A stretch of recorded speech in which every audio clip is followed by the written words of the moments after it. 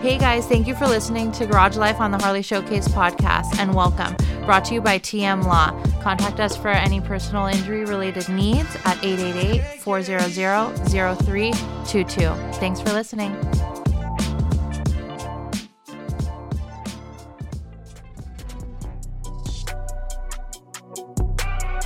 Hey, what's up, guys? Thanks for tuning in to another episode. And on today's episode, we're going to come at you a little bit different. Of course, normally I have a guest, but this time I wanted to do a little solo recap of my Laguna Seca trip. So if you can bear listening to just me for the next little bit, enjoy this one. I want to give you guys a recap of how it started, what my day started like, where I went, how it was, and everything else that happened in between. So kick back, relax, and let's get into this one. All right, here we go.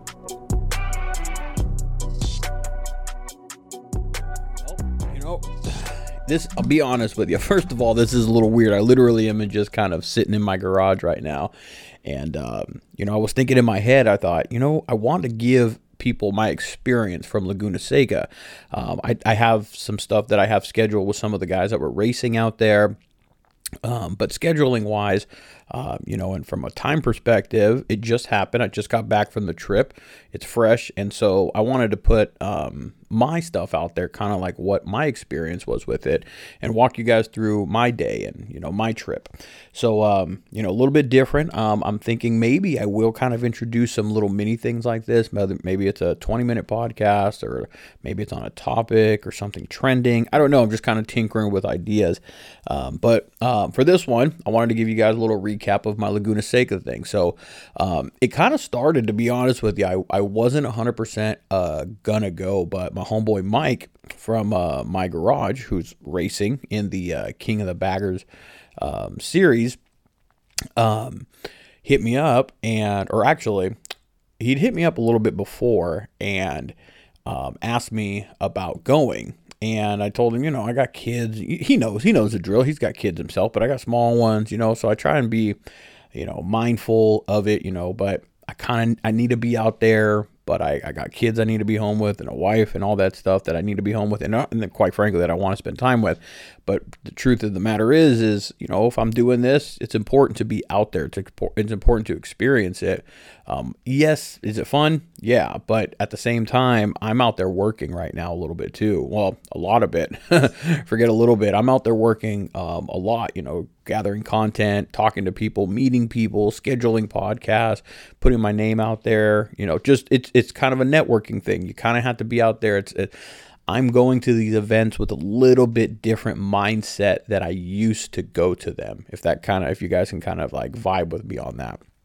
So it kind of started there. That was kind of the beginning of like, am I going to go Laguna Seca? And then Mike had actually posted something that he was going to need maybe some help, like in his paddock area, with getting the bike prepped. And because, one of the guys that he races with also was going to be racing. And that's usually, his partner and stuff, where they're working, on each other's bikes, helping each other out and whatnot. And so he had put something out there, and I said, hey, man, he's my boy, and if somebody needs help in that sense, he's right here. He's hometown. And if someone needs help, I can turn a wrench, of course. I'm not scared of that or worried about that, and I know that he trusts that I can do that as well, and be useful, not just like in the way. And so I hit him up. I said, hey, did you find somebody? I'm down to do it. And he said, I think I did. And, but he ended up getting me a ticket nonetheless. And so I thought, hell yeah, man, I appreciate that. And, shout out to Jim, at my garage, who came through with those tickets for me as well. I think that's actually where they came from, because Mike's over there at my garage. But Mike hooked me up with it. It was through Mike that I got them, more than likely through Jim. And then Jim actually sent me a couple myself as well. So, big shout out to Jim and the team over there at my garage. They're always taking care of me, man.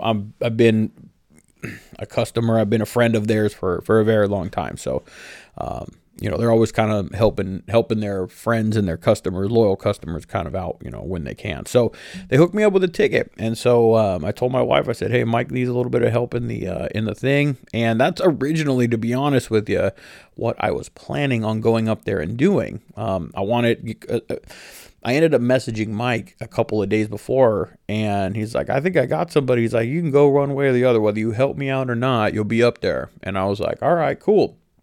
And it got later into the week, and he never really was like, "Hey, I need you there at such and such a time," But it seemed as if he already kind of had it all worked out, and so it turned into, "Hey, I'm going to go up there. If my boy needs my hands on his bike, then I'm going to jump in there, and I got no problem doing that."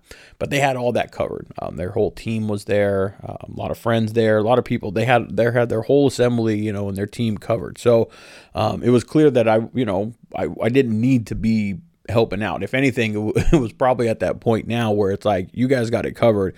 If I come in and step in, now I'm going to be in the way type thing. And so I had a ticket, and I'm like, you know what? I got to go and experience this. I want to experience it. And again, I need to, if I'm going to be anything in this, whether it's a voice or just, speaking on it or talking about it, well, then I need to be the fuck out there. Right. And so, the wife said, go for it, go, and the plan was, when I left, or when I planned the trip, was to go there and come back the same day. And some people are like, what the fuck, you're crazy. Because from my place, it's 4 hours and about 250 miles or something like that. So from where we live, it's about 4 hours or so. So 500 plus miles in, round trip if I were to go there, there and back. And really for me, not a huge deal. Long day, yeah, but not really a big deal for me to do 500-600 miles in a day. I enjoy it, actually. It's just nice long stretches on the road, But the plan was for me to go up there and come back. We'll get into that a little bit. Didn't quite work out that way. Nobody I saw was really kind of mobbing out from this area. I did have some friends that were going, but they were leaving Friday, so they were going to stay there Friday night, and then they were making a whole weekend of it. And so not a lot of people were going from this area, and so I put some stuff out there on my Instagram and stuff like, hey, I'm going to roll out from this area if anybody's going out. A couple people were cutting across through like the 166 from like Bakersfield area, a couple homies from out in that area. Trevor was coming out that way, but they were trailering their stuff. But nobody was really going out that way. But Curtis, down here, local guy, Port Hueneme-ish area, somewhere, Oxnard area, somewhere out there, he's like, hey, man, I'm down to roll. And I said, cool. He actually got a couple more tickets, I think, from Jim himself, because Jim was like giving away some tickets on his Instagram. Like, I don't know if you showed that you had, I don't know. Jim was doing something to get people or give people some tickets. So Curtis got a couple of tickets from him as well. And so Curtis hit me up and he's like, I'm down to go. And I told Curtis, hey, I'm going to come back the same day. And he's like, perfect. I'm good with that. And so we set a meet time of 5 a.m. Saturday morning, or a kickstands up time of 5 a.m. And we left 5:05, something like that, and headed up to 101. And I've ridden all that stuff from my house all the way. Well, I mean, I've ridden the whole 101 all the way up, Frisco and up there. So getting past all the stuff I've seen in the dark. Well, I've seen all the stuff in the dark, but getting out of all the shit, getting past Santa Barbara and all that stuff in the dark was cool. Because then once the sun started coming up, we were kind of in like Santa Maria, like Santa Maria, Pismo Beach area. The sun started to come up, and once you kind of get past that, you're like in Central California. And I love it when you get past that. I don't know, that Central California area on that 101, man. It's dope once you get into the Pismo, Morro Bay, and then you get up into, Central California area. So I love all that 101. I love that part of the ride. But we did a straight haul from Ventura to, where did we stop? Was it San Luis Obispo? I don't know. We had like Harley, shows that you have however many miles left on your reserve tank or whatever. I think mine said low when we pulled into the first gas station, and Curtis was like, yeah, I think mine said I had like 9 or 11 miles or something like that. And he goes, that was my longest haul ever, like, from one longest stretch from one thing. I'm like, yeah, that's usually the way I like to roll, especially when you're like on a stretch of road like the 101 where it's pretty easy to find a gas station along that stretch. There's maybe pockets of it that are like 30 miles or something, 20 miles where you won't find a gas station. It's not very long. So I usually like to ride like one full gas tank at a time from F to E, from full to empty. just because, like, especially when I'm just trying to burn miles, like I'm trying to like just go, which is what I was trying to do on the first leg, was just like go, because I don't need to see anything in the dark. There's nothing for me to see. I'm just trying to eat miles and, kind of eat time, get, efficient time. And so did a full tank of gas. I don't remember how many it was, 150. I'm not sure. I can't remember. My bike sucked that 58 millimeter throttle body and those injectors and all that shit. It sucks a little bit of gas, and I'm a little heavy handed, as most of you probably are as well. So hit our first stop. I think it was San Luis Obispo that we stopped. It might have even been a little bit farther. But anyways, got some breakfast, hit up a Denny's, got some breakfast, got some gas, and then got on the road. About 10 minutes later, maybe 5-10 minutes down the road, we were just kind of barely leaving like the outskirts of the of the town. And I wanted to get a little footage of Curtis rolling down the highway. And so I took my phone out and I started, recording him. And I really just wanted to get some footage of him just riding. Like, obviously you guys ride at your own risk, and you guys do whatever it is that you guys are going to do when the camera's out. And if you guys want to get yourself doing some cool shit, then rider responsibility, right?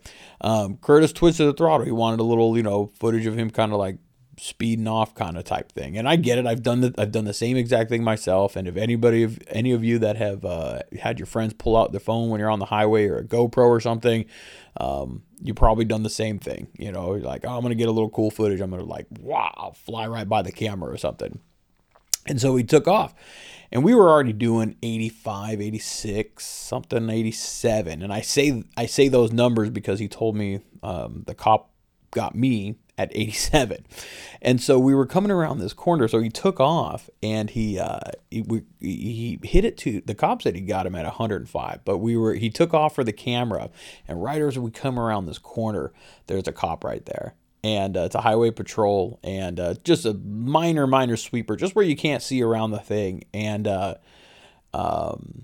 there was the cop, and we both saw him. And Curtis, I saw Curtis, like, I actually was recording him, obviously, as this was happening, but I saw him like hit, tap the brakes and just got, and I knew why, because I saw the cop right there, and I slowed down, let off that throttle, but I was maintaining the speed that I was doing, which was about 85, 86 or so. And the cop, soon as we went by him, the cop pulled out right behind us, and I'm like, oh shit, man. And Curtis is in the left lane. It's a 2-lane highway, and Curtis is in the left lane, and I'm in the right lane. Cop pulls out behind us, throws on the red lights.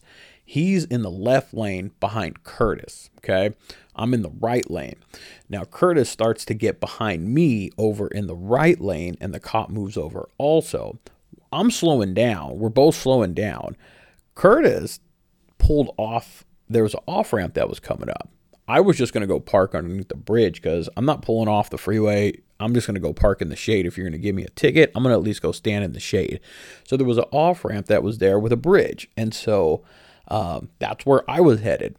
Well, Curtis pulled off, and the cop, I guess, obviously had to pick one or two of us, and he picked Curtis. And up the off-ramp he went, and I saw him in my rear view mirror, and I saw the cop go up, which this reminds me, this is why I wanted to get a GoPro 360. I need to do that, because I could just hit record and captured all of this. If I had a 360, front, back, side, I could have got him getting pulled over, everything.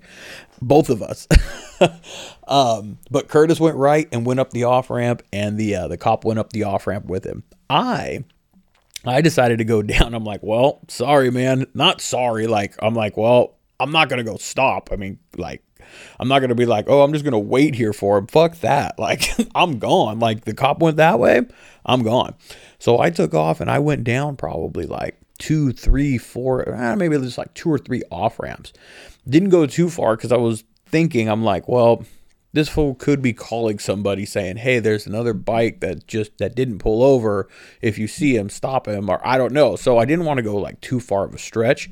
So I went off like an off ramp, I got off and it would just, wouldn't you know it, the bar that was there was called Outlaws. So I dipped behind the back of this bar. I got a picture of it too, because they had like this, somebody like they had this big container that they use for storage, and someone painted it. Like they had someone come and paint it like graffiti style or something, and it has their design on it. It says Outlaws Casino and Bar or something. It was like a card place or something. It was definitely biker friendly. Let's just put it like that. And so I thought it was funny that I dipped behind this bar called Outlaws Bars. I'm like trying to like dodge these cops that that probably weren't even chasing me, to be honest. But but you never know. Fuck that shit. I'm not trying to find out if they were or they weren't. You know. So I dipped behind this thing, and I gave Curtis my address. And he came up, told him where I'm at, and he rolled up and he's like, "Yeah, I got it. I think I'm gonna post it to my YouTube," because I asked him. I'm like, "Hey, you mind if I recorded it?" Because I pulled my camera out, so I kind of started vlogging a little bit as I was waiting for him. And as he pulled up, I had my camera out, and he started talking, and I was like, "Hey, do you mind if I hit the record button?" He's like, "No, go ahead." So he was a good sport about it. Kind of shitty, of course, kind of shitty way to start the morning. We're after our first gas stop, but they said he got him at 105 when he was like, that's what he got him at. His radar got him at. And then he said he got me like at 86 or 87 or something like that. And he told him that he wanted us both. And that I'm sure he went after him because he got him at 100 plus.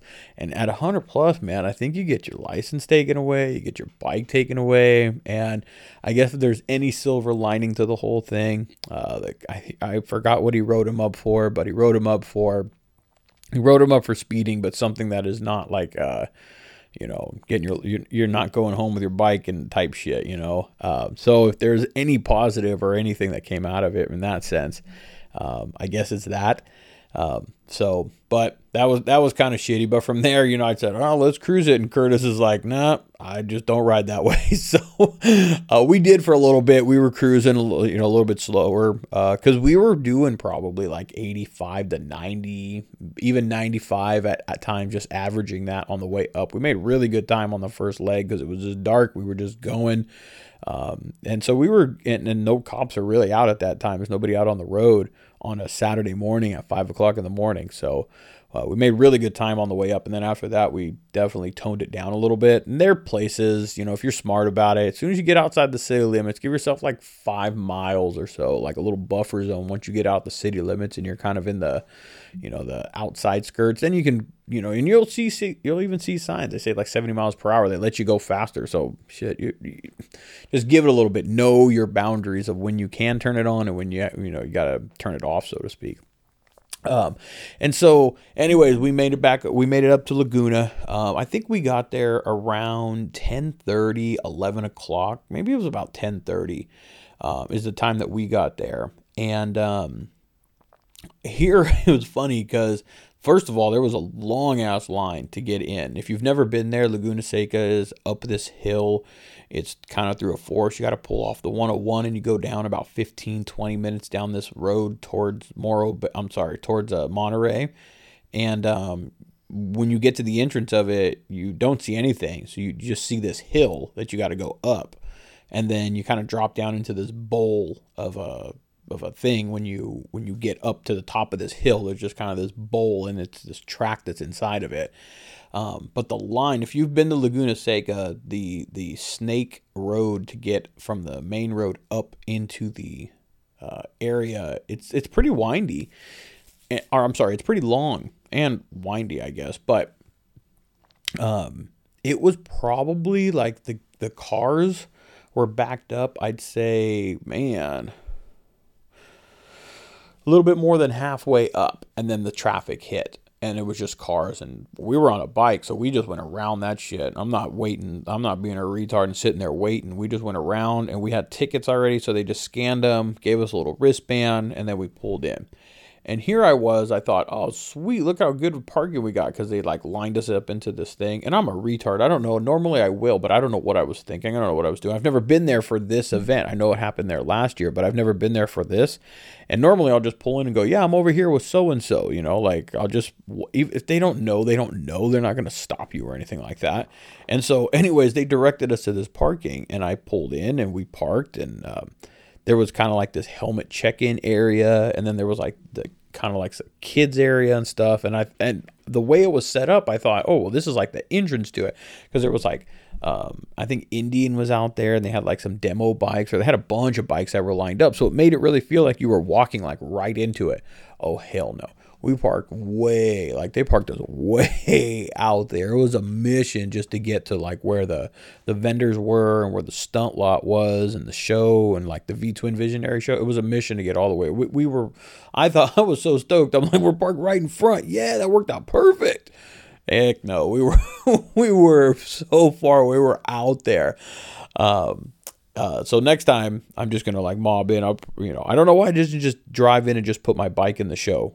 Win or lose, it doesn't matter. I just want to park right here in the show. Like, I want to park front row. So we walked in. When we got there, I think a stunt show had just begun, or was just about to begin. Unknown was out there in the parking lot. So they were getting down out there, and we walked around, checked out some vendors, did a little sightseeing, I guess, with the vendors that we came in contact with first. Grabbed the beer real quick, walk around with at least a beer in our hand. Did a little quick rip kind of through the V-Twin Visionary area there, which is where Jeff Holt is, and his wife, Sunshine, Maggie. And so they had, the show that was going on there. Harley was like right there as well. I think it was a Harley sponsored style event or show. And so a lot of nice bikes up in there. But we walked through that area real quick, just, said what's up to a couple friends, saw some of the bikes. There were still some bikes that I think were rolling in. Definitely, I know Trevor wasn't there yet when I got there, and it was already like 11, it was like 11:30, but I know he was coming up from, his place, and shit happens, man. You just kind of get late, but I know he wasn't there, and there was Victor wasn't there as well when I rolled up. So there were a couple friends that I was expecting to see there by the time I got there that were not. So they rolled in a little bit later. Since they weren't there yet, I kind of made my way through with Curtis through the rest of the vendor stuff, and him and I made our way over to like the paddock area where all the garages are, and everybody's setting up their shop for the weekend, where they're working on their bikes, and their bikes are staged. I mean, you got the big guys in there, you got everybody over there. If you've never been to Laguna Seca, where at least how this event was set up, is you had all the vendors, and there's a bridge that will connect one side of the track to the other. And the way that the vendors were, when you'd go over the bridge, then you would go over to the side where all the garages were, and all the shops, all the manufacturers, or the Ducati and Suzuki and Harley and everybody, all these racing teams that were there. They're set up on the other side. There's food over there, and everything. So, I'm a gearhead. I like to geek out on that type of stuff. And so walking through those, and my friends were over there too. I was over there talking to Mike and all that. So I wanted to walk through that area. So we kind of made a little bit of a trip, but as we were going over to that area, the race for the bagger racing stuff had just begun. It was a qualifying race first, and then afterwards it was a King of the Baggers challenge. I think it was like $5,000 or something like that. Now, the race had just started, or it was just about to start. Actually, I take that back. We had a little bit of time to go and like kind of walk around the area and kind of make a kind of a pass. We went to go look for our buddy Mike in my garage and that team, because we were talking to them, and they said, yeah, we're over here. So we were trying to go and find them, and we couldn't find them. So we kind of made a pass through. We saw Harley, we saw Ducati, and so they were starting to say, well, real quick, before, when we were walking through there, we were walking through where Dunlop's out there, Harley, Suzuki. We were walking through these guys' garages, and Ducati had a giant spread out there. And these guys got massive trailers. I mean, semis and with like canopies. They got all their tools, Max, Snap-on. They bring the whole damn shop out there. It's insane. So if you're kind of a garage guy, even if you're not, you can appreciate like, holy crap, like this is insane. But if you're a garage guy, you can appreciate that much more because they're working on the shit right there. Now, this is these guys' jobs. They're doing it as their job. But it's insane the amount of money. Like if you know what you're looking at, even if you don't, sometimes you can just look at the stuff and go, crap, look how much money is around this thing with the semi trailer that's being pulled and the trailer itself and all the tools and the engines that are in these things and the extra parts from suspension to bars to fairings to wheels to tires to all that shit. It's absolutely insane. So it's something, if you've never experienced it, definitely go and make sure that when you're going to like a racetrack, go and walk through that area as well. Now, I don't know if this one was like over the top because this one was big. There was races all weekend long. I mean, all weekend you hear bikes running all weekend long.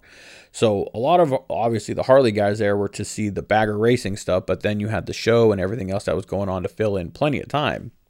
And so we made kind of a quick hot lap. I'd say we walked through there for about 30 minutes, but you could spend hours inside that place.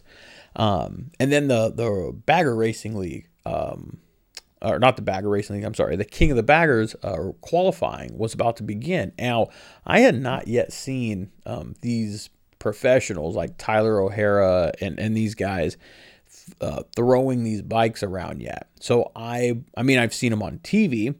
But seeing it on TV and then seeing it in person, I'm sure you guys know, are two totally different things. And so I wanted to see, I was very curious, how fast are they really taking some of these corners and stuff?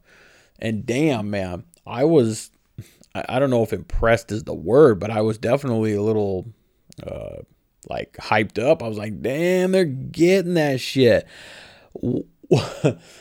When we were walking through the paddock area, it was a Vance and Hines setup, and their bike, sitting there. They're working on it in between. They're working on it actually right before it was going to go out onto the track. So what we saw them working on was what they were working on before. It was about 20 minutes from going on to the track, and the primary side, I was showing Curtis, and I think there was another guy that was noted or saw it along there with me, just a guy that was observing. The primary, first of all, the bike is already lifted as shit. You guys, I can imagine. I'm sure they got these tall ass shocks. They got these 2-overs, maybe even more. The bags are super like lifted on the things. Like the mid controls or like the rear sets for the most part are like up. They're not dragging on the ground. And so it's now the primaries are in the way.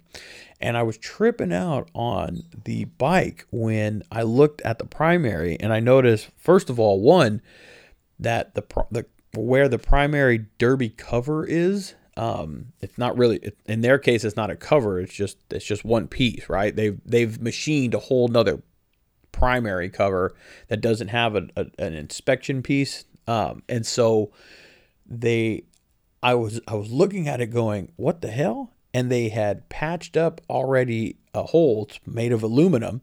They had patched up a hole where the bike had already been scraped through. The primary had already been scraped through from going around these corners.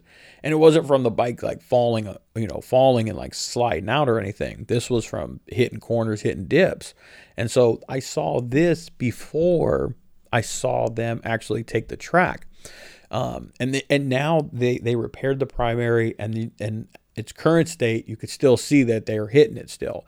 So it might be something that they're just like, hey, we're just going to have to repair that. That's just going to be something like cost of doing business until we can figure out how not to, because it's just, they're just going to start they're just scraping it no matter what they're doing at it. And so when 20 minutes later, when they're out there on the track, I'm watching them, and I was watching them around corners, around turns 3 and 4. So let me try and describe it to you if you've never been there. From the start, there's a straightaway, and it dips down into a left-hand turn, which that's turn number 1. It's like a 180 basically. or actually that's turn number 2, because there's a small like turn coming off the back straightaway before you hit number 2. Number 2 is like a 180, and then you come into number 3, which is like a 90, and that's what goes straight, and then it hits another 90 that goes into a really long straight. So like they're coming around those corners and they're using every bit of that line on that track, man. And where I was standing, you can see them coming out of turn 3 and going into turn 4. And then they have a big giant grandstand right there also, because it's a really good vantage point, whether you're watching motorcycles or cars. That's why they have a giant grandstand in that part. And holy shit, man. These guys, now granted, obviously, these guys are professional drivers or professional riders. These guys are riding sport bikes, and they've been doing this stuff forever. It's natural to them. They're just doing it and learning it on a different bike. They just have to learn the weight differences and how it handles and stuff. But the technique for them and the set of balls on them, so to speak, for them to haul ass and do this type of stuff is still the same. There's just a talent that's there. It's like some of these wheelie guys, like a dirt bike all day long, and you just give them a dirt bike, you give them a Harley for like a half a day or something in a lot, and before you know it, they're got this one, boop, boop. Maybe not even half a day, just give me a couple tries, boop, and it's off and going. And so that's what these guys are like. They are racing at a whole nother level, but we're talking Harley Davidson is sponsor, and of course Indians out there. So we're talking big, endless amounts of money. I mean, money's not an option. Money's not a thing. These are companies that have big. These are the companies, are the representation, and so. You have guys out there like my homeboy Mike. Mike is racing against these guys because that's the class that he's in. And I want to talk about that a little bit. Maybe I'm gonna try and podcast with Mike, but I'd like to talk to some racers about that, like kind of as a side note, to be honest. Like guys like my homeboy Mike are out there racing against Tyler O'Hara. Now, fair? No. Is Mike ever probably gonna be to the level of Tyler O'Hara? I don't know. I'm not saying that he can't be, but I guess you have to run with the big dogs in order to try and be the big dog, but at the same time, you ain't gonna I don't know. It's kind of I guess not controversy. I guess it's just a topic of discussion. I guess that'd be the best way to put it, because from one perspective, I say like, hey, that's the class. That's what you got to do. But and that's where you got to race. If that's a class you're going to race in, that's a class that you're going to race in. And those are the guys that are in that class, and you got to run it. I get it from that point. But like from boxing, there's different weight classes, like you have a lightweight, a feather lightweight, a middle lightweight, a heavyweight, a super heavyweight, a light heavyweight. You have all these different type of classes. Now we're talking pounds to, but we're also talking skill level. Now, that's why they have amateur and pro. They have amateur boxing, pro boxing.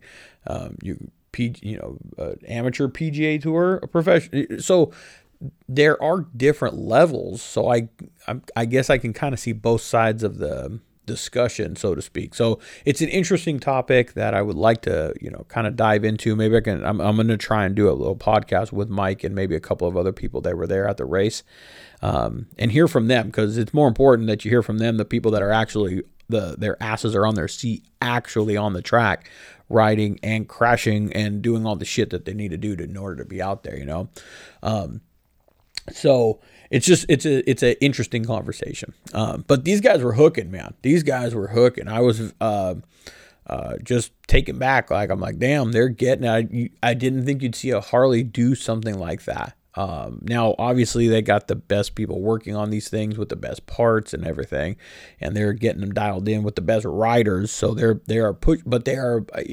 No matter if you did all that, even then, or a while back, you never thought, man, I wouldn't think you'd be taking a bike like this to that level and pushing it that damn hard and running it. Very impressive. It's impressive to see. It's good for all. It's good for Harley. It's good for Indian. It's just like, wow, look at, you can race this damn thing too. So it's really a trip to see that. Those races didn't last too long. They were like 15 minutes or something. That was for qualifying, because the main race was on Sunday, and then the And then right after, which was kind of cool, they had the King of the Baggers Challenge. And what that was, those were just for the pro guys because I didn't see any other guys out there. It was just maybe like 5 guys, and I think it was like the pro guys, Tyler O'Hara, and I don't know why that's the only name that keeps coming to mind, but it's late. It's like, I don't know. It's late right now. I'm trying to just get this one recorded. But it was just like a King of the Baggers Challenge, 3-lap dash, basically. Winner take all. I think it was $5,000. And I think maybe the reason I keep saying Tyler O'Hara, because I think that's who won it. Don't kill me or like yell at me and scream at me if that's not who won it. I was watching it and I was there and I saw the race, but I mean, I was just like tripping out on like watching the race and stuff. So it was just a 3-lap race, winner take all, pin it and go. And it was kind of cool in that format because it was like, well, you got to let it all hang out there. You can't wait. You can't sit back and wait for like 4 laps and just kind of draft somebody and wait until the last, 2 or 3 laps to try and reel them in and get your, position. It's just 3, go. You got to run hard. It's 3 laps. And that was fun to watch. That was very fun to watch. So the thing's going to keep growing. There was a lot of people there to be able to watch it. How many, because they had all kinds of different stuff. They had sport bikes and Euro bikes and super, they had all kinds of different classes that were going on there. So a lot of eyes were on it. For me, I was there for the Harley stuff, but I definitely enjoyed watching all the other races because those are insane too. Those guys, it's insane. It's pretty badass to watch these guys. So if you haven't made it to a track, make it to a track day like that because it's very impressive. So once the races were done for me, those are the main ones that I wanted to watch. And then the boys started showing up. Victor showed up. Trevor showed up at the V-Twin Visionary show. So we made our way back over there to that way. I'm lying. When the race was done, we made our way back over to the paddock area and we went over to, talk to Mike in my garage and try and see some of these guys that had just that came off the track. Because we weren't able to see them on our first round when we were walking through there. Couldn't find them, actually. I think we went the wrong way or something. They were like right there where we should have made a right. We made a left and they were like right there. But anyways, when they were done, we went back over there to go find them, talk to them, went over to the My Garage, area, talked to Jim over there for a little bit, sat down, talked with Mike. He had just come off the track. I asked him like, hey, where's the bike? I didn't know this. It's actually interesting, which when we were there, we were chopping it up, and I'm going to actually put like this little segment because I took my camera out and I set it on the toolbox or whatever that was there, and I kind of recorded the conversation with me and Mike talking about just after his race. So I'm also going to post that to YouTube as well, just that little clip right there, so you can kind of get or you can hear what he was saying shortly after he came off the track. But something I learned actually was that when they come off the track, I guess their bike goes into a quarantine. And what the quarantine is for, I guess, is because you have to pass tech and inspection and all that stuff. And then there's a period between then and then when you just go and race. And so afterwards, it's got to go into a quarantine where they can review it and look at it and make sure that no changes were made outside of the rules or anything like that, which I think, okay, that seems legit. That seems fair because, yeah, if you get your tech on a Friday and then you're going to go race Saturday, well, who's to say that you couldn't do, I don't know. I don't know what, but who's to say that you couldn't completely like put a whole new engine in there that's bigger and better that nobody, I don't know. I'm just saying. So it's got to go into this quarantine thing where they review it and all that stuff, which was interesting. So I'm going to pick his brain. Hopefully I can get him in here sometime this week. And I'm going to pick his brain a little bit on some of that. So I'll post that to YouTube. Of course, I'll let you guys know on Instagram, all that stuff. It'll be it was a good little conversation with him right after, kind of post race or post qualifying, I guess is really what it was. So I'll make sure to post that, let you guys know. So we walked through there a little bit, caught up with those guys, and then made our rounds through there one more time. I really wanted to make it up to the corkscrew. I kept telling my friends that were there, I'm like, last time I was here, I was with my wife. We were here on our anniversary. There was a racing that was going on, but it was very like, they're not like it was this weekend. It was like some amateur people. We parked in the paddock area. It was very mellow and very chill.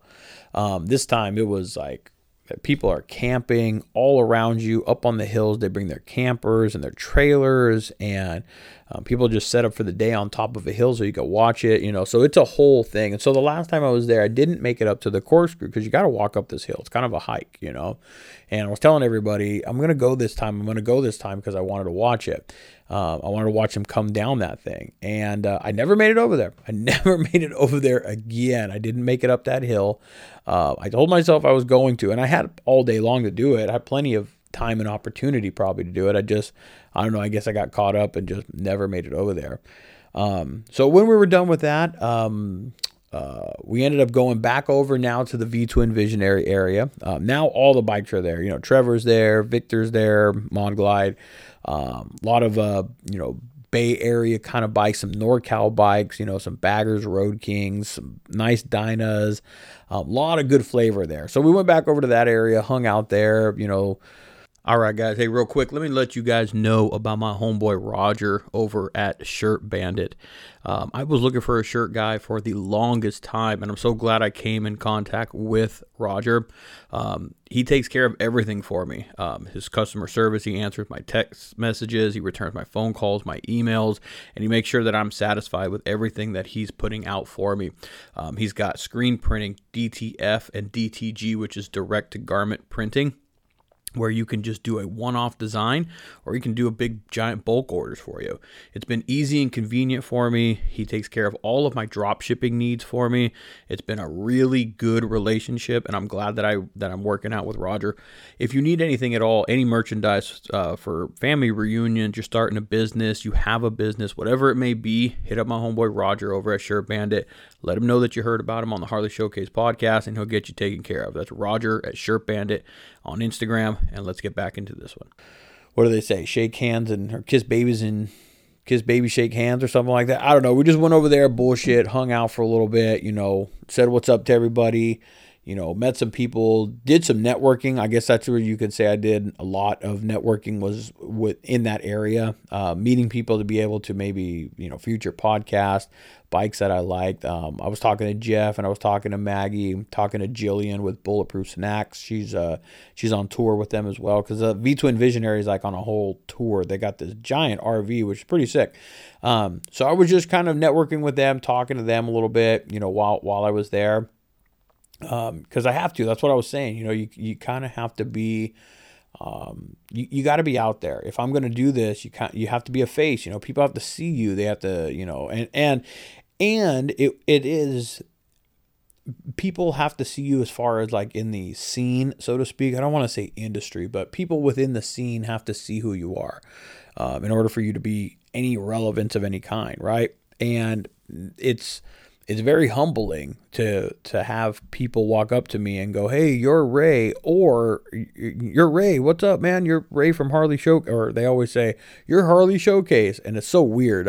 It's Ray. Just a reminder. It's Ray. So when you see me, you can call me Ray. But like I always tell everyone, but we have aliases, and mine happens to be Harley Showcase. So anyways, it's very humbling to be at places like this, and people come up to me and go, "Hey man, I like what you're doing. Keep doing what you're doing. I listen.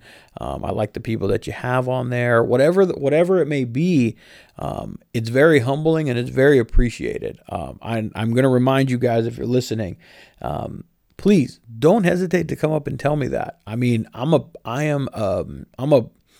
could talk to anybody or in anything. I'm a people person. I guess not all the time. I could be like grouchy and all that shit, of course, too. But I mean, I like talking to you, especially if I'm at an event. That's what it's all about, right? So there was somebody that was saying, "Oh, he's too shy." Like there was a group of friends that were busting the dude's balls because they were all like, "Oh, what's up, man? You got any stickers and stuff?" So I was giving them all stickers. It felt really weird because I was like handing out stickers like they were like I was not like a it was weird. I was just handing out a bunch of stickers to a bunch of guys. But one of them was like he didn't get stickers, and one of his buddy was like, "Hey, can you get a sticker? He's too shy to ask," or something like that. It was funny, and I told him, I'm like, "Well, now I'm gonna make you ask, man." So I have that type of mentality, that attitude. It's easy, carefree. Don't be intimidated or worried or anything like that. Just come say what's up, homeboys. I swear, man. That it's pretty. I might be like preoccupied with something, like maybe I'm talking to somebody else or I'm text messaging or something like that. But come and tell me what's up, man. Like for real, like because it's very humbling. It's appreciated. So it's also on the other end nice to be out there and feel that love and feel that support and stuff. So thank you guys very, very much from deeply on that portion of it. It's nice to meet all you guys at these different events. And so we kicked it there for a while, man. I wanted to stick around, support my homeboy Trevor, support Victor. Well, not support them, but just kick it with them. You know what I'm saying? But just I wanted to be there when the announcements were made for for who was going to win, because there was some bomb ass bikes there, man. There was and it actually ended up winning. I'm going to try and probably put together a little like YouTube little edit or something with some music or something like that, and you'll see the different bikes that were there inside of that. Road King with like a Springer front end.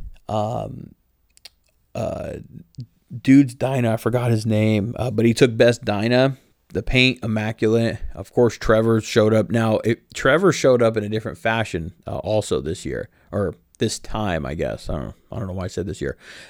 Trevor showed up in a little bit different fashion. He showed up, as we said, naked to the show. No fairing, no bags. And I told him, I'm like, Trev, this shit right here, dog, this shit's sexy right here.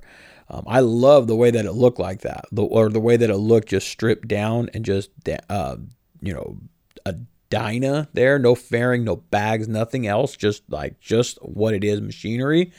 And it popped, and it did, in my opinion, because all the gold and stuff that he did with the bars and the tubes and the forks and everything, because it made it all. You can see it all. You can see all the detail. You can see all the underneath, the stuff that, that is under the bags and under the fairing. And, it just was exposed, and it still looked fucking tits. So, he won, I think it was best of show, I think is what he won. And, J&P Cycle sponsored that. So there was like $1,000 cash prize, which was dope as shit. Beers on Trevor that night. But I was done. I was hanging. I was up early in the morning. And I was done. I had a couple of beers with him that night downtown. But that was it. But Trevor pulled that shit off. Lot of heavy hitters up there. I'm gonna try and put a little video together on YouTube of the bikes that were there, because I got a lot of good content with them. Cherry City Bombers hat, I think that's the name of them. They had the bagger. I think my homeboy Brad actually worked on that a little bit. If I remember seeing that up at his place. So, and it looked clean in person. That was the first time I think I've seen it in person. It's like this gray, like this gunmetal gray with like these black with red pinstripe flames. Looks really good, and the flames are up. A good flame job goes a long way. It's classic, and it's done right. And I think it also took something as well. If it didn't, should have. Well, not necessarily should have, because there was a shit ton of nice bikes there. And I get when you have to be a judge and you have to pick, sometimes it's hard because it's a lot to choose from. So, so Trev took that shit. I'll post a video of some of the other guys, some of the other bikes that won. There was a nice road glide there. Female rider. I'm sorry, I forgot her name. Terrible with it. I know what it is on Instagram. Like, I can see it on Instagram. If I go pull it up, I'll probably be able to find it. But good flavor of bikes. And that Road King. There was a Road King there. Let me tell you, there was a Road King there with a Springer front end. And it was nothing like I'd ever seen before. And it was clean chrome Springer front end from NorCal, from up in the NorCal area. A lot of NorCal bikes too. And I'm going to tell you, I recorded something, and I guess I could put it out there too. I don't know why. He made the statement. He put it out there. Why not put it out there for him? I'm sure he stands behind it. Jeff was, when giving out the awards and talking about it, he was talking a little bit about influence and culture and style and flavor and kind of like origination, not origination. I'm over here making up words. origin. There you go. Origin of where things came from and stuff. And so I was like, hell yeah, get down. Like, I know who Jeff is as far as like his stuff with, Hot Bike Magazine and, his involvement in it and everything. But I don't know who Jeff is. Does that kind of make sense? Like, I don't know where his ground is or where his back. I don't know, all of his points of view and stuff on things. And to hear him talk about it like that, and to me, and you would hear this in that Fast Life podcast, that the culture base, kind of the to me, the culture is important, and anywhere that something came from is important to pay respect and homage to where that style or where that came from. To me, not necessarily to everybody or everything, because that doesn't mean, the culture doesn't mean shit to some people. All right, there's a lot of people. It's watered down, boy. I got a podcast coming up with this one as well with my homeboy Brad and another friend of ours, a little culture-based type shit, because it's watered down a little bit, So not everything means anything to everybody. Or the culture doesn't mean everything to everybody. It doesn't mean shit to some people. And so to hear Jeff kind of like say like, hey, we know where, not we, I'm saying for him, because this is what he was saying during this thing, is that he knows where it kind of started from, and he knows like homeboys were fucking around with it before it kind of hit the scene and went big and did this, and I could hear him talking about it where he's passionate about, he seemed passionate about saying what he was saying, because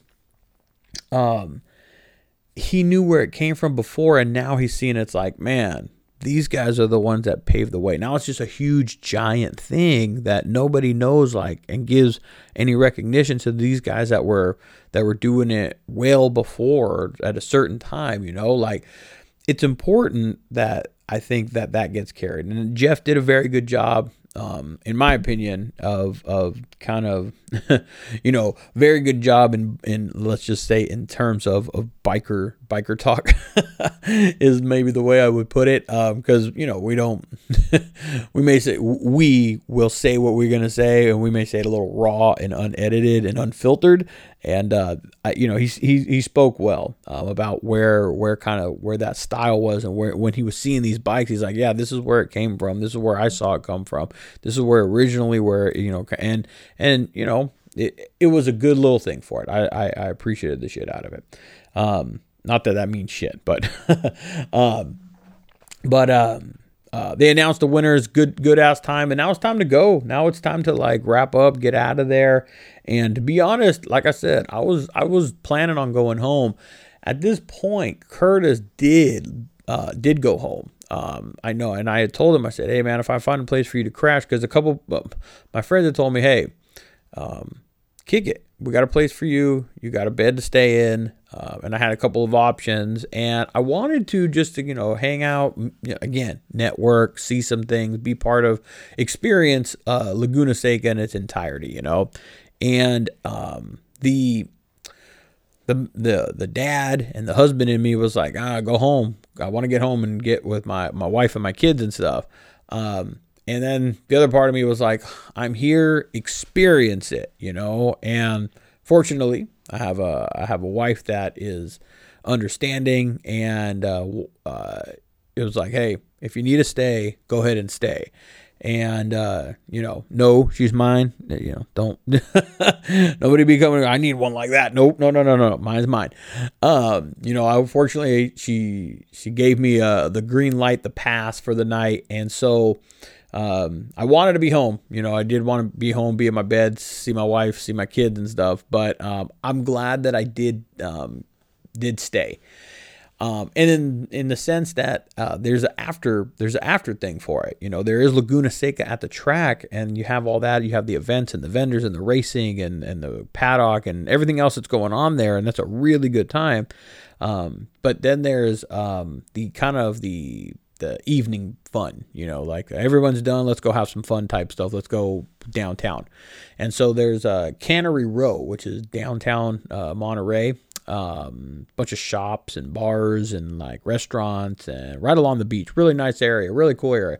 Got some good history and stuff. But it's really cool. And all the bikes line up down there. I mean, bikes and cars. You got lowriders. We had Ferrari or Lamborghinis and Cutlass and all kinds of stuff. And every type of bike. A lot of Harleys. This is a good representation of Harleys, I guess, is a better way to put it. From what I understand, again, this is my first. I've been to Monterey, but not like for this. Just like with my wife, and and so I haven't experienced this. And from my understanding is previously, even last year, when it was the first King of the Baggers at Laguna Seca, there was Harleys, but not as many as there was this year. They said, well, there's a lot that are out here this year. And I noticed a good amount, but still definitely a lot of street bikes and Ducatis. And I mean, there are even little like Honda 50s that are out there, like Mob and Buy and Two Strokes. And I mean, all kinds of stuff. Everything is out there. And everyone just lined up, parked, chilling. Big wheel baggers, stereo baggers. There was a homeboy that was there that had like it was a blue Road Glide, and the sound, the stereo quality that he was putting out, it was crystal clear. Nothing was rattling. It was smooth, and that shit bumped. He had that place like bumping. Like he had me definitely bobbing my head and everybody fucking like moving like. And come to find out, actually, there was where I was parked, he was parked maybe like two, 3 bikes down from where I was at, and then like another 2 or 3 bikes on the opposite side of me was another bagger, and they had a loud ass stereo system as well. None of this stock shit or this upgraded amp and speaker shit. I'm talking like these are like competition style dudes that are out there. And so he's bumping his shit. Now, if I was being the judge, I definitely would have picked the blue Road Glide because that thing was clear. The difference between it, the other one was loud as well, but the difference between them is that the blue Road Glide was clear, but nothing was rattling on that bike. Nothing. With the bass that it had a nice amount of bass, but the bags weren't rattling, the fairing wasn't rattling, nothing was moving. And then the other bike, it did. You had to listen for it a little bit. Like if to the layman, you could probably hear it if you were standing close enough to it and stuff. You kind of, what is that? But to me, because my bike was pretty close to him and I was parked next to him when I went to go grab something to my bike or something, you can hear like, and not a crazy ton where it's annoying, because you guys have probably heard those trunks where it's like, and you hear more of the rattling latch than you hear the fucking bass. It's nothing like that. It wasn't anything of that sort. It was just enough where you can just kind of hear it compared to the other one. Now, if that was the only bike in the parking lot that was sitting there, you probably would be like, damn, this shit sounds fucking great. But there was another bike that was just a couple down from them that was better, and you can tell the difference. Now, funny enough, I was talking to the guy with the blue Road Glide. I forgot his name. Terrible with names, if you guys are wondering or you care. If you tell me your name, and please don't take offense to it. I'm terrible with names. I'm really bad with names. I have to meet you a couple of times and probably say it a few times before it'll like really stick. So don't take offense to it. I was asking him and talking to him, like, man, do you go to like competitions and stuff, like with this thing? Cause it was loud. You can tell that, or I definitely got the vibe that it felt like he was more than just like this was like a clean ass stereo system that he put on his personal bike. Like he was, people compete in different things. Some people compete with the show quality. Some people compete with stereos, things. And so he actually was exactly that. He was building the bike and had the bike for stereo competition. And the guys that were on the opposite side of me, 2-3 bikes down, he was telling me that they were his competition and they were actually going to be at a stereo competition the following weekend. I forgot where he told me the show was at, but that was his competition the following week. And I told him the same thing. I said, hey, well, if you're asking me and it matters, you definitely got him, man, because your shit sounds clean and crisp. It was a very clear. It made me miss the stereo on my Road Glide for sure, or on my bike, I guess. I used to have a bunch of speakers on there and just mob down Main Street and just like, if you're hearing what I'm hearing, you should be vibing, because I'm vibing right now. So it made me miss that, where I would just cruise down Main Street and everybody hearing what I'm hearing, just like, I don't know, it's a vibe, you know. So maybe I'll dip my toe back into possibly putting some type of stereo back on the Road Glide, but I'm all right with the head unit for right now. But that place was popping. It went on. We were down there for a few hours. Burnouts were happening. The cops came by, and for the most part, everything was cool. But the cops ended up coming by and just like parking like right like 3-4 spots down from us where we were kicking it at. Kind of busted up the party, busted up busted it up for a while. But when you're with Trevor, you see how far you can push it. And it was funny because the cop pulled up and he just posted up. Like, he just pulled into this spot where no bikes were, and obviously nobody's parked around him. And he just sat on his bike with his thumbs, cupped up in his fucking bulletproof vest and his thing right there. And he's just sitting on his bike, laid back with his thumbs just cupped up in there. And I'm like, fucking power dickhead move. Just rolled up, bop, pulled in right here. And everyone's like, fuck, can't do burnouts, can't do shit. You don't want to have the music. You told homeboy to turn the music down, that it was too loud. It was like, oh, you killed the vibe, man. Killed the vibe. But in typical Trevor fashion, what did he call it? I recorded it. A Karen pass. That's what he called it. He's like, hold on, we're gonna use a Karen pass right now. We're gonna use a Karen pass. Because what we were doing shortly before that is we were revving the shit out of our engines. Like I had moved my bike over to, because there was a spot that opened up close to where Trevor's bike was. So I moved my bike over to where his was closer. And when I was parking it, all night long, there was people going up and down the street and revving their engine, whether it was in a car or a motorcycle, or sometimes one of the bikes just parked along the side of the street would just turn their and like the street bikes would and shit. Not a lot of Harleys would do it, but the street bikes would turn their damn bike on, and they got them little shorty exhausts that are sticking out the bottom, and they're fucking loud, and we're in between buildings, and it's kind of like tunnely, so it just echoes, it's loud. They would just turn it on, just they would just rap on that thing. And so when I pulled my bike over where Trevor's was at, and I'm like, well, fuck, we're gonna light this thing up too. So we lit it up, and then that's shortly after, actually, seriously, maybe like 2 minutes after that is when the cop showed up. And so we let it chill for about 5-10 minutes, and then Trevor, being Trevor, he goes, watch this. We're gonna use the Karen pass. Like, what the hell is a Karen pass? Well, let me break it down to you. A Karen pass is when you find a Karen. Everybody knows what a Karen is, right? You find a Karen in the crowd, but Karen isn't Karen. She just looks like a Karen, but it's a cool Karen, okay? Are you following me so far? So let me just break it down to you. Karen pass, okay? That's what we used to have a little bit of fun again.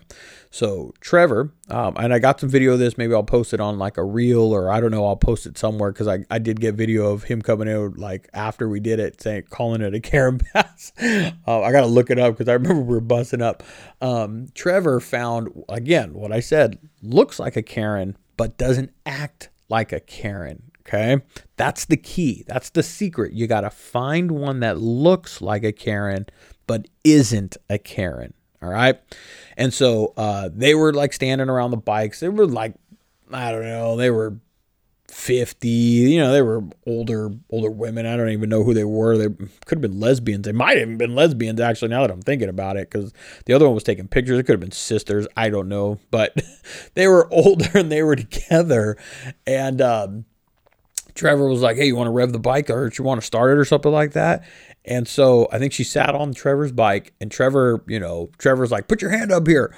And so she put her hand up on the throttle. He's like, you want to start it? And he's like, yeah. So Trevor started it, and her hand's up there on the throttle, and Trevor, turned it on, and now it's running. And the cop is like 3-4 bikes from us. Mind you, he just showed up 5 minutes later after we just turned our engines off. Or I'm sorry, after we just shut it down from like revving the shit out of our engine.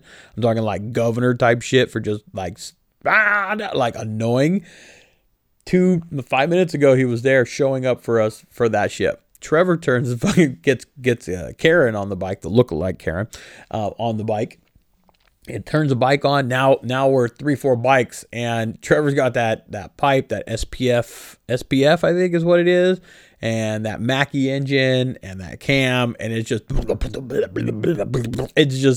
It's just fucking thumping, and it's in this echo. It's loud, so it's already like, oh shit, everyone kind of knows around like what's going on, like, oh shit, like everyone knows that we're testing right now. We're in kind of test mode. And so the lookalike Karen is sitting on the bike, and Trevor, walks up to her and goes, hey, give it a little bit. And she gives, and she just gives a little prop, little thing. And Trevor's like, no, like, give it, like, really give it. And she gave it a little bit more, like, and Trevor's like, no, what? And Trevor, her hand was still on the throttle. And Trevor goes, no, right here. And he just held it wide open, full wide open throttle. And it's just pinned, like, it's just screaming. And the cop's like 3 or 4 bikes down. It's so loud you can't hear people, but you can look around and you can see people's reaction. They're like, oh shit, like, oh shit. And she finally lets off the rod. It felt like it was probably only maybe like a 5 to 8 second like pull, right? But it felt like forever because the cop was just right there. That's what he was there for, was to stop all the fun, was to stop the noise, was to stop the burnouts, was to stop all that.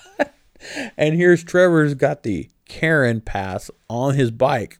And I mean, it worked out. It worked, actually. She looked like a Karen, wasn't a Karen. The cop fucking didn't do anything, just looked at us, had some fun. Trevor, he did look over, and Trevor just kind of went, kind of pointed at her a little bit. But everyone was laughing, and everyone that was around kind of like figured out like what was going on when we were talking about the Karen pass and shit, and they were laughing. It was a good time. The whole street, actually, once the engine turned down from being revved up, the whole street was kind of like, you can hear the oohs and the ahs and the laughing and the kind of like looking at the cop type thing. So it was a good time. So for those reasons right there are the reasons that I'm glad that I have a wife that says go ahead and stay, and that I decided to stay, to experience that type of stuff, because if you don't, you kind of have to like just soak in whatever the atmosphere of whatever event that you're going to. You can't expect the same experience at different events, right? And I've never been to this one, and the after party downtown was banging. It was fun. It was a blast. I was sitting there bobbing my head. You weren't supposed to drink out there, but there were bars that you can go dip into. People were drinking. It wasn't like extremely like it was strict, but reasonable. Use good judgment. When it comes down to that shit, and people can still have a good time and not bad things happen and shit. So everyone was having a good time. It was a really good vibe down there. So if you can, I would suggest making it out to Monterey for the Laguna Seca races next year for sure. My homeboy Mick, actually, I saw him at Laguna Seca during the day, and he's right here actually in Ventura. He's like, a mile down the street from me. He sat in on the podcast with the Malibu crew. He went he came and kicked it with us that day as well. But he offered up a place to stay. He's like, hey man, if you need a place to stay, call us up. We got an extra bed. Something happened with his brother or his brother-in-law. I'm not sure. Something happened with somebody where they had an extra bed. So I was like, shit, for reals? He's like, yeah, man, I got you. Don't worry about it. So after, downtown, I had a couple of other boys that were offering me up a place that was, 5-10 minutes from where we were at. But he had a place over in Salinas, which is about 20, almost 30 minutes away actually. But it was also closer to the 101. So I said, fuck it. And I dipped and I took off from there and then went over to his place. I think I got there around 10:30, 11 o'clock or something like that. I was already beat. I was up early. I was up late the night before. I wasn't trying to go like crazy ass rounds. I knew I wanted to get up early in the morning and take off and go home. Curtis, busted a mission. He went back home, which is, like I told you, what I wanted to do. And when he told me he was back home, because, if you're a homeboy or, homies and shit, you just, hey, man, hey, dog, hit me up when you get home. Let me know that you got home. And when he texted me that he was home, it was like 8:15 or something like that. And I was kind of jealous. I was like, fuck, I wish I would have gone. At that moment, I was like, I wish I would have gone home. But so I wanted to call an early night. I knew I was going to get up early myself. The plan for me was to get up at 5 and, head out, like be on the road at 5. But that didn't work out. You know how that shit goes. But I went over there. They opened up their place for me. They had a nice place, man. It was a trip. It was right off of the freeway. He's like, all right, it's like you're going to have to make a right and then another right. And then you're not going to see a sign and such and such and such. It's like it's kind of hidden and all this stuff. And I was going up whatever highway it is. I don't know what it is. It's not the 101, but it's one of the connecting highways up there between like Monterey and out towards Salinas. It might have actually been right off the 101 now that I'm thinking about it. It was right off the 101 because I was taking a connecting highway and then it had me get on the 101. So it was like 10:30, 11 o'clock at night, and my GPS was telling me like just busted it. I could see it on my thing. It was telling me turn right. And it was like on the 101. I was looking at it going, what? Like, I'm going to turn right off of the main 101 freeway? And yep, that's exactly what it was. And I blew right by it. I was like, boom. I was like, well, I wasn't going that fast because it was telling me to slow down. I saw it coming up. So I was slowing down. And I was like, how am I going to? I don't think this is right. And I saw it. I'm like, oh, yeah, there is a road right there. And I went by it, and I had to like backtrack. I waited for a couple cars to go by, and I flipped a quick U-turn on the 101 freeway there. And I wasn't too far, and there was no cars. It was dark as shit. You had to go up like this. It turned right off of the freeway, and then you had to go up this hill a little bit. Then you had to make another right up this kind of gravelly fucking road. And then I saw the sign. The sign said, how they have those signs that'll say like maybe like 6 addresses go down this dirt road. And that's what I saw. And I'm like, oh yeah, that's the address he gave me. So I went down the road. But as soon as you go down the road, of course, the rest of the fucking houses, they don't have any addresses that, at least that I could see, because it's pitch dark. And so I couldn't see anything. So it's like 11, 10, 30. There's houses there. And I'm like, fuck, I feel bad because my engine's just, I'm like trying to find where to go. And then I'm looking, I'm like, maybe there. I looked at his text message and trying to figure out, because he was trying to like give me like information on like where to pull in and all that stuff when I got there. And I kind of see like these feet or this like movement, because they were up on this hill kind of where I was parked at. So I see these kind of feet and moving in this light, and this garage kind of fucking opening up, and I'm like, I think that's them. And I saw them moving, like they probably heard me inside. And I'm like, oh, there they are. So I drove fucking up to them, and man, I had to go up this gnarly ass driveway up to get to them. But they had a nice place. It was garage parking, worked out perfect. Mick, appreciate it, first of all, but getting out there and meeting people and making friends and stuff, it opens up those doors for people to, and being cool. You got to be, cool at, you don't have to be, but be cool, be genuine, be real, be straight. And it opens up doors with things like this. People will invite you in. That's the community. That's kind of the motorcycle community will open up doors like that for you, and kind of welcome you and help you out when you need it. And they're like, hey, you need a place to crash? Come over here. We got you. And that's exactly what I did. I went over there. We hung out for a little bit. I was surprised they were up. They said they were going to go to bed early, so I felt bad going over there late, but they happened to still be awake. So we kicked it for a little bit. They had a couple more drinks and stuff, and I was like, I'm going to bed. So we all kind of went to bed around the same time. I set my alarm clock for 5 o'clock. 5 o'clock, and I'm like, all right, 5 o'clock. I knew I obviously wasn't going to be hitting the road, but I went up there with no extra clothes, no nothing. I wasn't planning on staying, so I just slept in my boxers, put all my clothes down, got up in the morning, turned my boxers inside out, turned my socks inside out, put my clothes back on. I stole somebody's like little toothpaste. I saw their toothpaste, and I put it on my finger, and I like brushed my teeth in the bathroom with my finger. Threw a little water on my face, took a shit, took a piss, packed my bike, and then I got on the road. And the solo trip back, I enjoyed it. Sometimes riding solo for me is good. It kind of just clears the mind. I can figure out the world's problems kind of right there anytime I ride on my bike. But solo, because I can just pull off. I see something, like I stopped at the San Miguel Mission on the way down from the 101. Never stopped there, wanted to go check it out. My daughter, me and my daughter did a project on that for one of her 5th grade projects or something. Kids got to build a mission or something. And I think my dad went there. I was so trying to find the pictures of my dad. I'm not sure if that one was it. I know there was another mission. I have a few pictures of him at different missions along the 101 heading up towards like San Francisco area. And so I wanted to try and find, and I couldn't find the pictures on my phone. I even pulled them up in Google. I wanted to try and go and take like a picture in the same exact spot that my dad had taken a picture of, but I couldn't find the ones from him. And maybe I'm tripping. Maybe he wasn't San Miguel. I know it was like San Juan Bautista or something. I know there's other ones that I definitely have of him with my grandma and stuff. My dad was like he's kind of an explorer in that sense. He loved history, kind of a history buff. So like missions and like Indian stuff and that type of stuff like really intrigued him. He was always into that stuff. And I always gave him shit for it. Just talk a little bit shit to him. Like, whatever, man. Because he would always have the damn History Channel on, or we always bust his balls like, telling it like,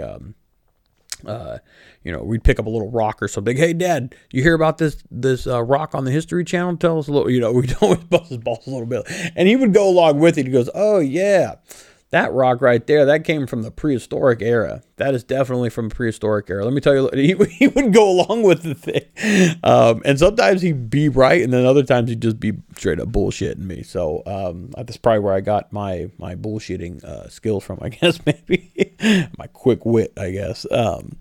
Solo trip on the way back. I guess you can say I wasn't in a rush, but I was just like, I wanted to get home because I obviously had planned to be home the day before. And I wanted to see my wife, I wanted to see my kids, spend some time with them. Because as a dad, I do feel guilty. Like I said, there's part of me that's doing this for work, and trying to grow what it is that I'm doing and why literally I'm sitting in the garage right now and it is, what time is it? Shit, it's going to be 10:30.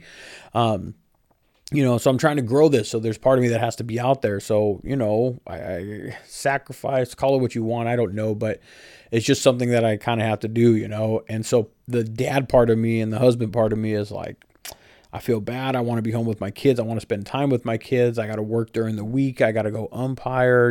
Weekends are my time to spend with them. So I don't know. That's just the guilty. That's the guilty dad part of the back of my head and shit. So I was eager to get home, but if I wanted to pull off on the side of the road, or I decided to stop and eat some breakfast, I was just like, I was thinking, you know what? I was gonna stop and grab like a quick fucking bite, like a McDonald's sandwich or something, scarf it down and go. But where I pulled over, there was the gas station. There was an IHOP right there, and I'm like, you know what? Let me just sit down and enjoy a meal. Like I'm totally okay sitting in a restaurant by myself. Don't get me wrong. I can pull up to a restaurant by myself and enjoy a nice meal all by myself. I don't need company. And so I did exactly that. I saw an IHOP there and I thought, you know what? I'm going to get me some eggs, some hash browns, a little bit of sausage, a little bit of pancake, some coffee. Definitely. I could use, I needed some coffee. It's nice riding solo on the way back, or at least not on the way back, but it's nice riding solo periodically for those things. Sometimes with a group, everyone wants to get to the spot. There's time crunches, there's breakdowns, there's, maybe somebody wants to go check this out. People take longer at the gas station than you want to take. Like, you're really on your own time, your own pace, depending on just how fast you want to get to where you want to go or how slow you want to get there, So the ride back was nice. Just, little in my head time, just zoning out time, tripping out on some shit that you see out there. Take a look around. Sometimes when you're riding, you just kind of get into a zone, and that's when you're thinking. At least for me, you're just kind of like looking at the road and you're just kind of zoned and you're thinking. But pull your head out of that sometimes and just take a look around. And there's so much shit out there to be able to see. It's crazy. Any ride down that 101 is good. I left, it was foggy. Then I hit like a good, like warm, not warm, but like just sunny, moderate patch. I wasn't cold. Then it went back into fog. So it was like fog, sun, the whole way down the coast. Till I came all the way, even when I came back through Santa Barbara, yeah, all that was foggy. Then when I got back into town, it was. And then on my side of town, it's always sunny. Then it finally broke. But, I got home, I'd say around, let's see, I left there around 6. I got home about 11:30. It's about the same thing, about 5 hours. It's about 4 hours drive time. But, I stopped for gas twice. No, was it twice? Yeah, twice, because I'd filled up once. So I took off from Monterey. I went down the road for like 70 miles before I got gas. So I stopped for gas twice, and on the second one I stopped for breakfast and all that shit, and then head back home. And actually, another reason I wanted the GoPro is because, part of me was telling you, another good reason to be able to ride solo is pick your own destination, pick your own route, right?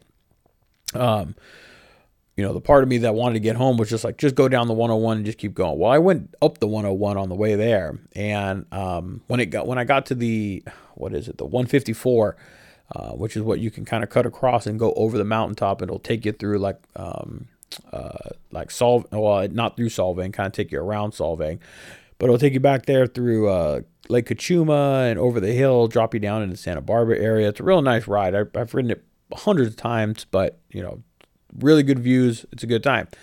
I passed it because I was saying, I'm just going to go the 101. And then when I passed the off ramp, and I thought, fuck that.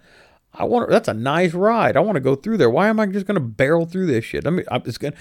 It's going to take me, according to the GPS, an additional 4 minutes. Fuck off. I got 4 minutes. I can be home, 4 minutes. Come on. So I actually, those little cutaway things that are in the freeway where the CHP and all them service vehicles and shit can like flip a U-turn. There was nobody on the freeway, at least where I was at. So I was in the fast lane and slowed it all the way down because there wasn't a shoulder right there. There was like a tiny little shoulder. Slowed it all the way down and then just dipped into that, cut across the gravel road really quick, got back onto the 101 North, got back off the off-ramp, and then made my way through the mountain, and it was a good ride. I wasn't trying to like haul ass or anything like that. Sometimes when I'm going through there, I'm with friends that, we want to just like rip, because you got some nice sweepers and all that shit. But for me, I was solo on this one, and I just cruised right on down that hill, or up it on the first part of it, and enjoyed the view. It was sunny back there, and then as I dropped down, it's gets foggy as I was coming down into Santa Barbara. But just a nice little cruise, got home. That's the beauty to me of being able to ride solo. I love riding with my friends as well, because as a group, it's cool. But sometimes those solo miles, nobody to report, not necessarily report to, that's a terrible choice of words, but nothing to worry about, just me and where I want to go and when I want to stop, for how long I want to stop. And, if you don't ride solo often, maybe try and throw it into your repertoire every once in a while, because it'll give you a little bit different vibe. Grab a beer, just go find a little spot and crack a little tall boy or one beer, from a nice little mountaintop or something like that. I don't know, it's just a suggestion. But riding by yourself is it add it to your shit if you don't do it regularly. But that was it, homeboys. That was kind of my trip in a nutshell. A lot of shit happened, in between that, of course. But that was kind of it from start to finish. It was definitely a good time. I will definitely try and make my way up there again next year for it. Try and make it a yearly event. As the kids get older and stuff, I'm looking at a trailer. So, maybe something where I can like trailer up there, just because there was a lot of trailers up there. A lot of people camping at the raceway. So, the way to involve my kids, bring my kids so that I can still be there and hang out and see the stuff, but have my family with me and shit as well. So, but I would definitely advise you, urge you, encourage you to get out there. If you didn't go this year, next year, and I can only imagine next year is probably going to be even bigger. So if you can, make your way out there. And I'm sure there's different spots around the country that, obviously the King of the Baggers is going to be going to. And of course, V-Twin Visionary. We were talking a little bit while we were there about, the different spots he's going. They're traveling the country and their shit. So there's going to be other places around the country. It's not just Laguna Seca. So if there's other racetracks that they're bringing this event to you, try and make your way out there. Even if it's 3, 4, 5, 6 hours away, maybe, grab a buddy, make it an overnight thing, whatever it may be. But I would urge you and encourage you to try and get out to the King of the Baggers or any of that, that event. It's really fun to watch. And if they have the vendors and everything else like they had over here, it's a really good environment, really good atmosphere. So, but yeah, homeboys, that was it, man. I appreciate you guys hanging back. I hope you guys enjoyed this. I'm gonna try and do this a little bit more. Maybe what am I, about an hour and 20 minutes right now? I think that's pretty good. It's awkward just sitting here by myself having to recap it, but it's definitely doable. I can just I just walk through basically what I remember of my trip and the things that were kind of the highlights and the lowlights and stuff like that. So I may try and do some of this stuff a little bit more, not so long. Maybe if there's a topic or there's a new part that's coming out, or maybe a audio review, or I don't know. But I think I'm going to try and just maybe sit down and maybe we'll call it Ray's Rants, something like that. Whether it's a good rant or a bad rant, like, kudos to this, like props to such and such person, or, fuck this type of bike. Because I don't know, whatever it may be, but I'm thinking maybe like a little Ray's rants or Ray's reviews, or I don't know, something like that. Just a little, to break it up, a little more flavor, a little more variety, more than, not just like huge long podcasts with, with guests and stuff. Those are fun. I love doing them. But they're a lot of, they're good energy, but they take, a lot of time. So if I can give you guys more content where there's like just 15-minute, 20-minute things, and a reminder, listen to this shit on your guys' ride, man. If you guys got that Lexan shit or something, you're on a long ass ride. I listen to podcasts on my ride. This is one to be able to listen to, it's good. It's a good thing to have in your ears while you're riding, So I hope you guys enjoyed this one. Let me know what you guys think. Always, message me on Instagram, YouTube, Facebook, whatever it may be. Make sure that you guys please go and like and follow all the different platforms. A little bit of variety for everything. If you guys don't know, it's more than just a podcast. We're over on Instagram where we do Showcase Sunday. Feature a rider every single week on Instagram Live. YouTube, of course, I'm going to be doing more tutorials and some like edits and things of that sort up on the YouTube channel. And then, of course, the podcast as well. You can now find on Spotify as well as iTunes. So things are getting moving. Now, I also set up I want to let you guys know, I did set up a little thing where you guys can support the podcast. It's not a subscription. It's not a requirement. It's anything that you guys have to do in order to be able to listen to the podcast. But there is an option for you guys to be able to support this podcast. So do me a favor. And if you guys like the content, you guys want to help it out, to keep this kind of going, to help with travel expenses, anything related to the podcast and the content that I'm putting out, support the podcast and, go drop a little bit right there in that bucket that's available on the website. All right. I'll put the link inside my bio, maybe on the Instagram or on the Anchor podcast page there. Okay. So I would definitely appreciate that. Make sure you guys tell some friends, of course. Let everybody know about this. Got a lot of good podcasts coming up soon. So you guys stay tuned. Thank you guys very much for listening. You guys have a damn good one, and we'll catch you on the next one. All right, later. All right, guys, that was the Laguna Seca weekend recap of mine. I hope you guys enjoyed this one. A little bit different format with me just sitting here at the mic, a little bit more intimate session, kind of in my thoughts and shit. It was fun. I'm going to try and do these a little bit more often.